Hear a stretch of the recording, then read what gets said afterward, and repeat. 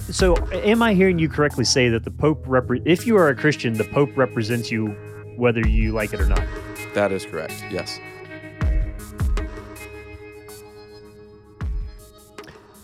Hello, and welcome to Thinking Out Loud. I'm your co-host, Nathan Rittenhouse. And I'm your co-host, Cameron McAllister. Cameron, big question I have for you today is this has to do with the death of the Pope or a Pope. And for the people who aren't Catholic, which I'm not, what what is the significance of this? So we can kind of answer this in two ways. So the significance of this for Catholicism, but then also for the rest of us, so to speak. I mean, obviously, somebody who has massive global recognition, there's that element to it. But I guess culturally, theologically, symbolically, some kind of other ology, what do you see happening here that would give, let's say, Protestant evangelical the reason to say the Pope died and you should care about it because of fill in the blank? Well, firstly, I think probably you'd have to say because the Pope is one of the most significant, from a global standpoint, representatives of the church, for better or for worse. Mhm. Yeah, so a lot of, especially for those who are not Christians, by the way, when they look at the church, we're speaking, the church as a whole in sort of abstract terms, many would look to the Pope as a key representative. And so from that standpoint alone, I think you want to take stock of the current Pope. You want to know about what they think. You may want to familiarize yourself with an Okay, hang on a second. encyclical every now and then. Yeah, yeah, but so am I hearing you correctly say that the Pope if you are a Christian, the Pope represents you whether you like it or not? That is correct. Yes. Now, and again, I'll bring in. I know that many who we have a broad listenership. Some of you may be Catholic, some of you Oh, for may sure. not, and some of you may have For strong sure. reservations about that. For We sure. know that there's a spectrum That's here. everybody. Yeah, and we know that there are some people who have some very serious scruples about Catholicism. But yes, very obviously, if you just take a step back and you think about those outside the church, and even those who are relatively biblically illiterate, don't know that much about Christianity, if you quiz your average person and say, what how would I learn about the church? Who would be one of the key representatives? I think some of them might say, well, I don't know, the Pope. So there is that. Now, this is a very instrumental and kind of clinical way of answering your question. So let me speak specifically about Pope Benedict XVI, whom we've just lost. I think he was 95 years old. Up He's there. a pretty unique pope in many ways.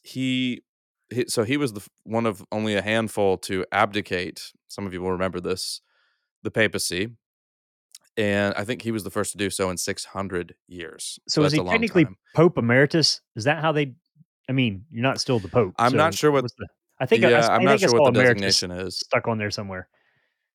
Right. So he spent the rest of his days in Rome, working essentially as a serving the church as a scholar. So one of the distinctives of his other Carl, his name was also Joseph Ratzinger. That was his He was German. birth name. hmm Lived through very tumultuous times. Saw the Second World War, but also he was a key person during Vatican II, which makes him very interesting. So Yeah. he held very strongly to traditional and really sort of some of the he was one of the guys who stood against some of the more progressive strains. So he held the line, and this is why a lot of people have looked at him and actually said he's one of the favorite popes of Protestants. That's actually something that has been said of Mm. Ratzinger before, that he was kind of a favorite of Protestants. And one of the reasons that's said is if you actually read his writings, so his books or some of his encyclicals, he was a very strong voice against the onslaught of modernism. I mean, the great challenge for the Catholic Church in recent years has been the modern world. You have this ancient institution and this world that seemed to be just changing at such a drastic pace. I mean, that was really the crisis that occasioned Vatican II, if you have to put Mhm. it in general terms. But so Pope Benedict XVI was instrumental in standing firm for truth and in standing firm for the notion that we don't have to succumb to a relativistic outlook. We don't have to sort of fall in line with a superficial form of pluralism that really has very little to do with the actual celebration of difference. He was able to do that in a very sophisticated way, and he was able to push against some of those modernizing trends while also recognizing that we do have to make some concessions to the modern world. We probably shouldn't hold Latin mass anymore.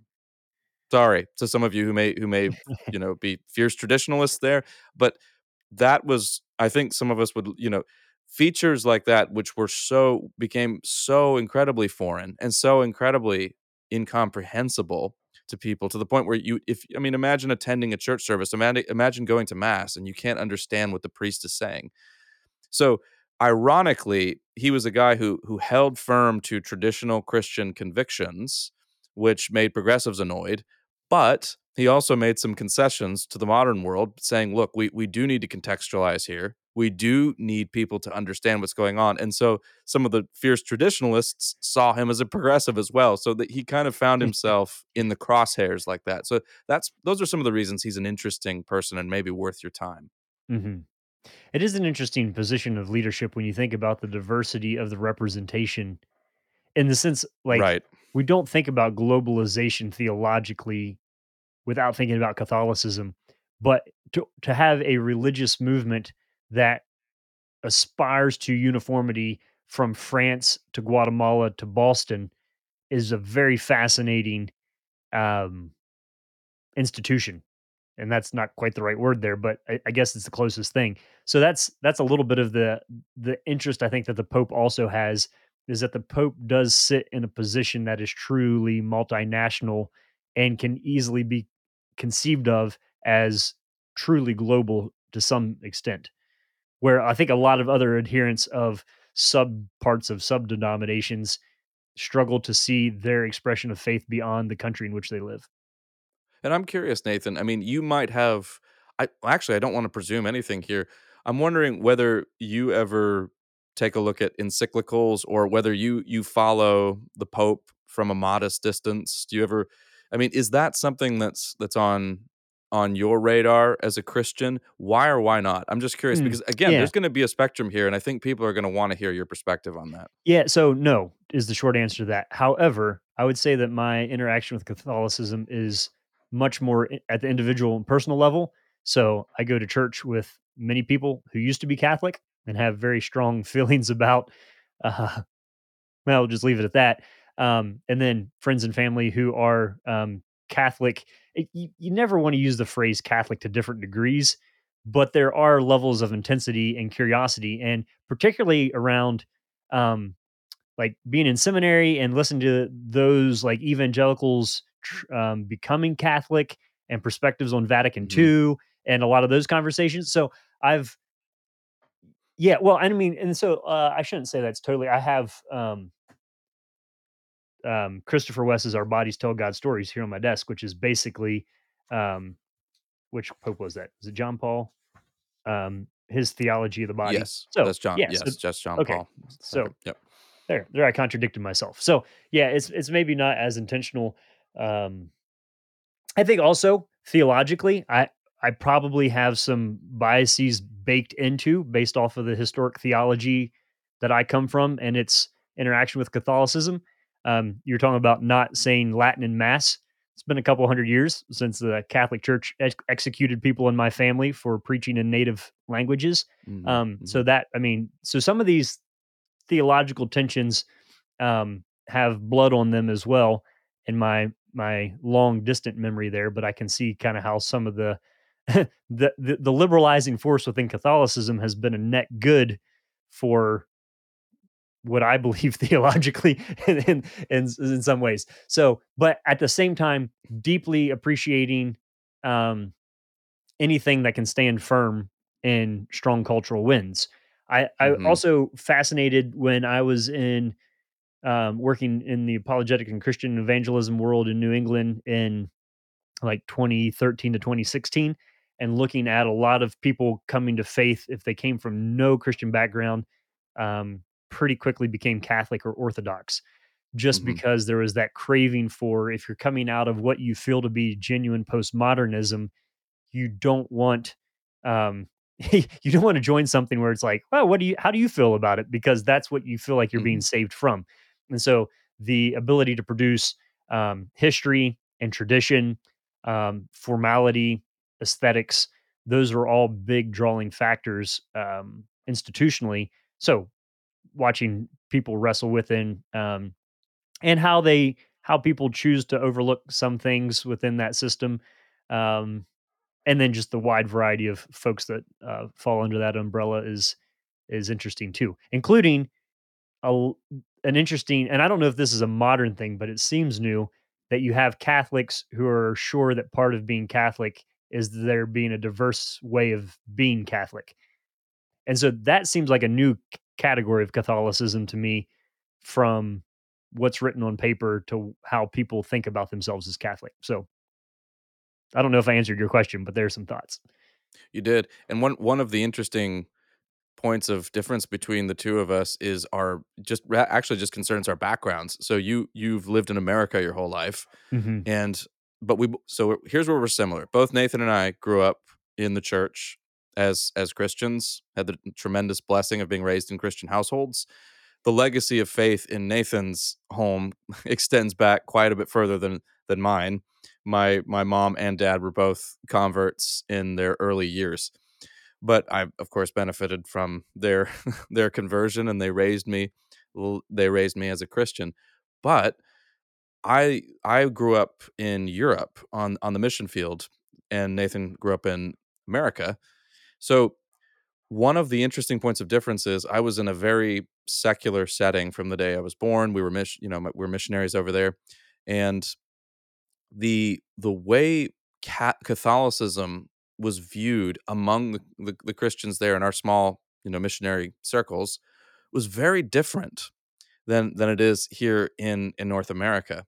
So the kind of there are certain places where you'll go and in theologically conservative evangelical circles say, and I would say there's a pretty pronounced suspicion against Hmm. Catholicism.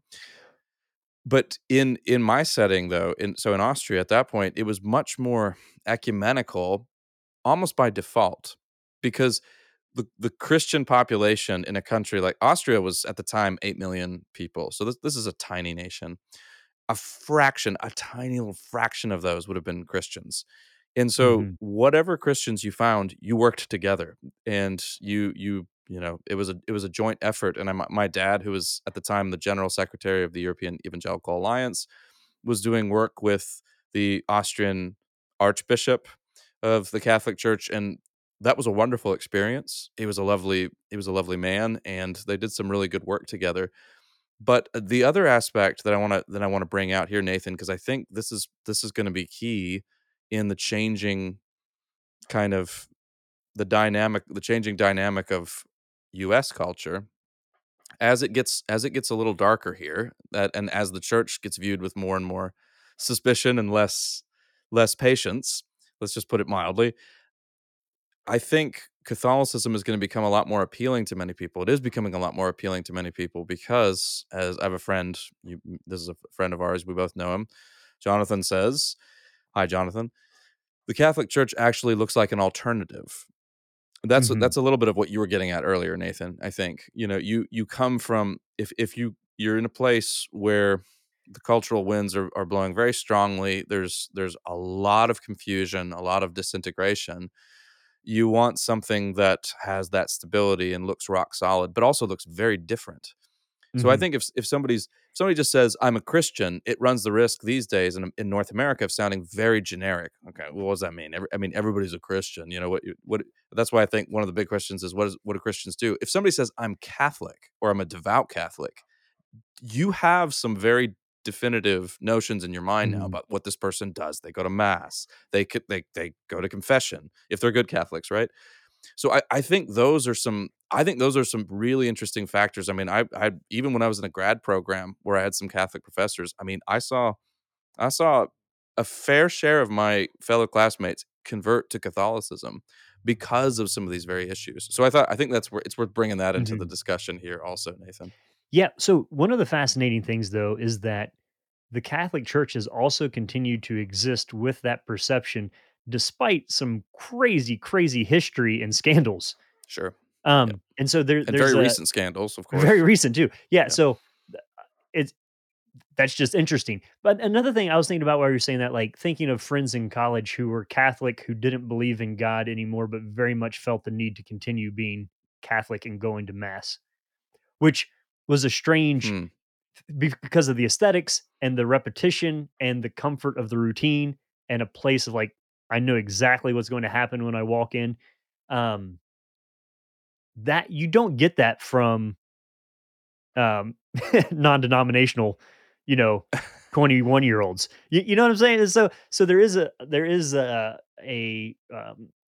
structural sense of buy-in and routine, and many would say the beauty is it's not just like you know what's going to happen at your local church, but anywhere in the world you go. And so I think a lot of the people, I think if I was Catholic, I would lament the loss of Latin because that is kind of a cool feature that I could go to any church anywhere in the world Mhm. and know what to say and do. And I mean, I did attend Catholic churches, some for curiosity and some for assignments at different phases of theological education, and talk to and observe and hang out at monasteries and um, try to get a feel for it. So there's a sense in which I guess you would know this better than I do in the ecumenical sense of it. Of it always seemed to me that there was a deep differentiation kind of between Catholic laity and what they theologically were pursuing.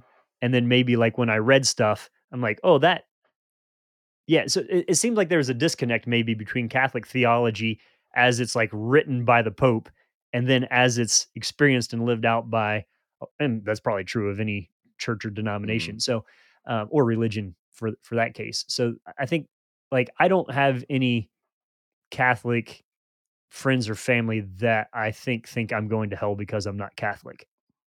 So, I mean, that's standard Catholicism. If you're not part of the church, you're damned.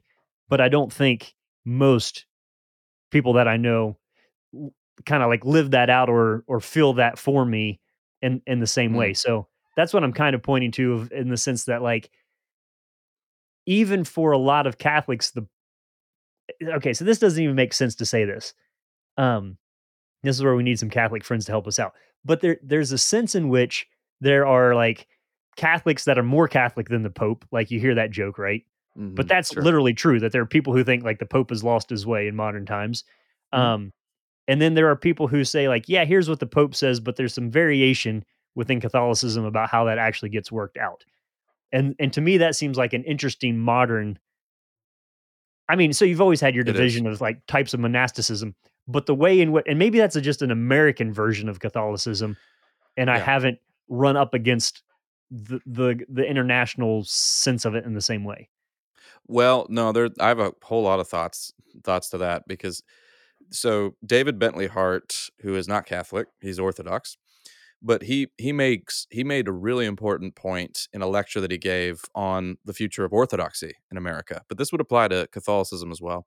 But basically he points to the unique American, what do we want to call it? Alchemy, transmutation, I don't tendency to take whatever comes into its mix and remake it in its own image. And so that has and it, so he was basically saying this happening to the Orthodox Church in North America is all but inevitable. Certainly, that's the case with Catholicism. I mean, a number of other theologians have pointed that out as well. Stanley Hauerwas has pointed out that the Catholic Church in America is very distinctly the American Catholic Church. So Mhm. yeah, that's a factor of the tremendously seductive culture that is America on the one hand, and because it's different, there are other. other nations we've talked about, I mean, a striking contrast would be a theocratic nation where whatever the religious rule that exists is enforced. There's real power in that, obviously, for better or for much worse. But then there's the tremendous insidious power of seduction, and that's where America rules supreme in seduction. Yes, And that's interesting. Well, hang on, before you yeah. go on there, can I ask, because Catholicism has in some ways specialized in syncretism. If you look at a lot of its Mm, practices and where it's picked up and how it's adapted itself subculturally around the world, sure. um, in fact, that would be one of the places I think where sometimes even evangelicalism would be critical of saying, you're kind of just taking over ideas in the area and adding your own, Christian flavor to them. And people could be critical of crusades and missions and all that, and some of that is a bit simplistic. But yeah, if you try to like any sort of theological syncretism with an American ethos is inherently, oh, do I want to say that? I almost want to say it's inherently unique, like to try to hybridize whatever it is that America produces with a global religion. It's it Yeah, but seems like here's the that's not interest. something that you can quickly subsume into your structure. Sure. Right, but here's the interesting, so this is back to the remark you made earlier that some people who have long since ceased believing in God, but feel the need to continue going to mass and going through those rituals. But that's also, I don't think that's restricted, and I don't think you would say this either, to the Catholic Church. I Mm-mm, mean, yeah. the look, I'll let you do the math. I'm not going to name names, but there's a sizable church in Atlanta with a very well known pastor, and I know that many of the people who go to that church are not believers and certainly don't live as believers, but they go there because of now it's a very different set of rituals. It's funny to use liturgy in conjunction with churches that have fog machines and you know worship bands that sound a little bit like U2 and or Coldplay, but nevertheless, it's still there, and there are very encouraging and sometimes practically helpful motivational messages from the pulpit. So, but people go there just because it's a community, because they feel invited in, because they like the music. I mean, and so a lot of people, Alain de Botton, I'm sure I'm mispronouncing his name, French philosopher. He talks about a lot. He's an atheist, but he talks a lot about the aesthetic appeal of religion, which is actually very easy to understand. I mean, the marvels of architecture in Catholic churches, Mhm. and if you like the music, I mean, even Bach's Saint Matthew Passion. I mean, my goodness. So you you have. I mean, there's a draw there. What's unique to the modern world is that people can latch on to some of those aspects and see them as nothing more than fashion statements or nothing more than the same kind of I mean, the notion that you would go to a church for the same reason that you would go to a museum is very modern to me. That's a Mhm. strikingly modern thing to do rather than to go there to worship the living God. But I don't but I still where I think Catholicism has a distinct edge here in North America is that it's still for all of that, it still looks very, very different and very strange and Well, alien. okay, so hang on.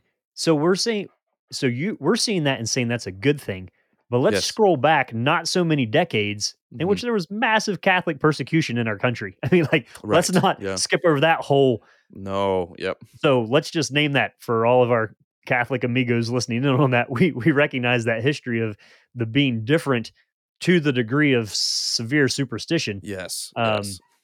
about how, yeah, or what's going on. So yeah, I don't know that we need to go into that, but I want to No, acknowledge that but it in passing. absolutely needs to be mentioned. Yep. Um, so yeah, well, let me loop back around. So let's take how then I still haven't answered my question of how I engage with Catholicism. Um, I would say, all right, let's look at Charles Taylor, for example. I would Mhm. say Sure. Charles Taylor is massively influential as sort of bedrock foundational pillars of some of the structural analysis of the way in which you and I think, at He least is. Yep. sociologically, about religious epistemology in the 21st century. And he lays a huge amount of the blame on the Reformation too. So, yeah. So I guess So how do I? So I think I approach it with um, a deep sense of understanding for people who have like, I'm out of here. This is crazy. I'm bouncing. Okay, I get that. Also, though, I'm not too knee jerk about that either, and have a deep sense of respect and appreciation for a lot of what not only Yeah. is developed there, but what is maintained there. So in Mhm. some ways, the Catholic Church does act as a bit of a cellar theologically of some good ideas that need to be preserved long term. And I would say one of the advantages that Catholicism has is Catholics are better at naming concepts and ideas than any other group of people I've ever run Mhm. into. Yeah. Like, Yeah. part of it is because they've been working out stuff theologically for knocking on 2 millennia here. Oh, yeah. Yeah. So 1,600 years at least. Um, there's an advantage there where you're not going to probably be able to do theology well anytime in the future without engaging Yeah. Catholic thinkers, using Catholic inspired vocabulary and terminology, and at least using them as a deep conversation partner Yeah, in you don't want what's going on. to do away with Thomas Aquinas. Yeah, sure. You might want to deeply disagree with him on a lot of things, but you don't want to skip over it lightly. Yeah, and I again, to bring it back to, you know, the the late Pope Benedict XVI once again, the major tensions that we've pointed to that we confront as Christians and as believers, but that an ancient institution like the Catholic Church confronts in the modern world. This man stood right at the center of those and wrote very eloquently and forcefully and powerfully and compassionately about them. So, and now that he's gone, it's a good time to revisit him. I think he's left a he wasn't a perfect man by any means, but he's left a worthy legacy, and certainly a man worth being honored. And I would say I would highly recommend his writings to you. I've benefited from them, and Mhm. yeah, very and also yeah, Nathan's so right to point out that a lot of the key modern philosophers who have influenced us deeply happen to be Catholic. Charles Taylor, Alistair McIntyre. My goodness. I mean, I in some ways I don't know where yeah, I certainly wouldn't be here without their thinking. So, Can I say something here, Cameron, just to make this very clear to our listeners? And I think this is one of the things that sets thinking out loud apart. It would be my hope. Um, because hey, when we worked for RZIM, do you remember we would get hate mail if we quoted Catholic sometimes? absolutely. Can't Yep. believe. I mean, so there was a deep theological suspicion, and Yep. sometimes on some categories that is rightly so. But here's the thing I'm saying: it's the wisdom to sort out stuff from the context of the person. If we it's funny, like if you quote um I don't know, pick an atheist who says Bertrand Russell. something true. Yeah. So say you quote something from Russell that's true.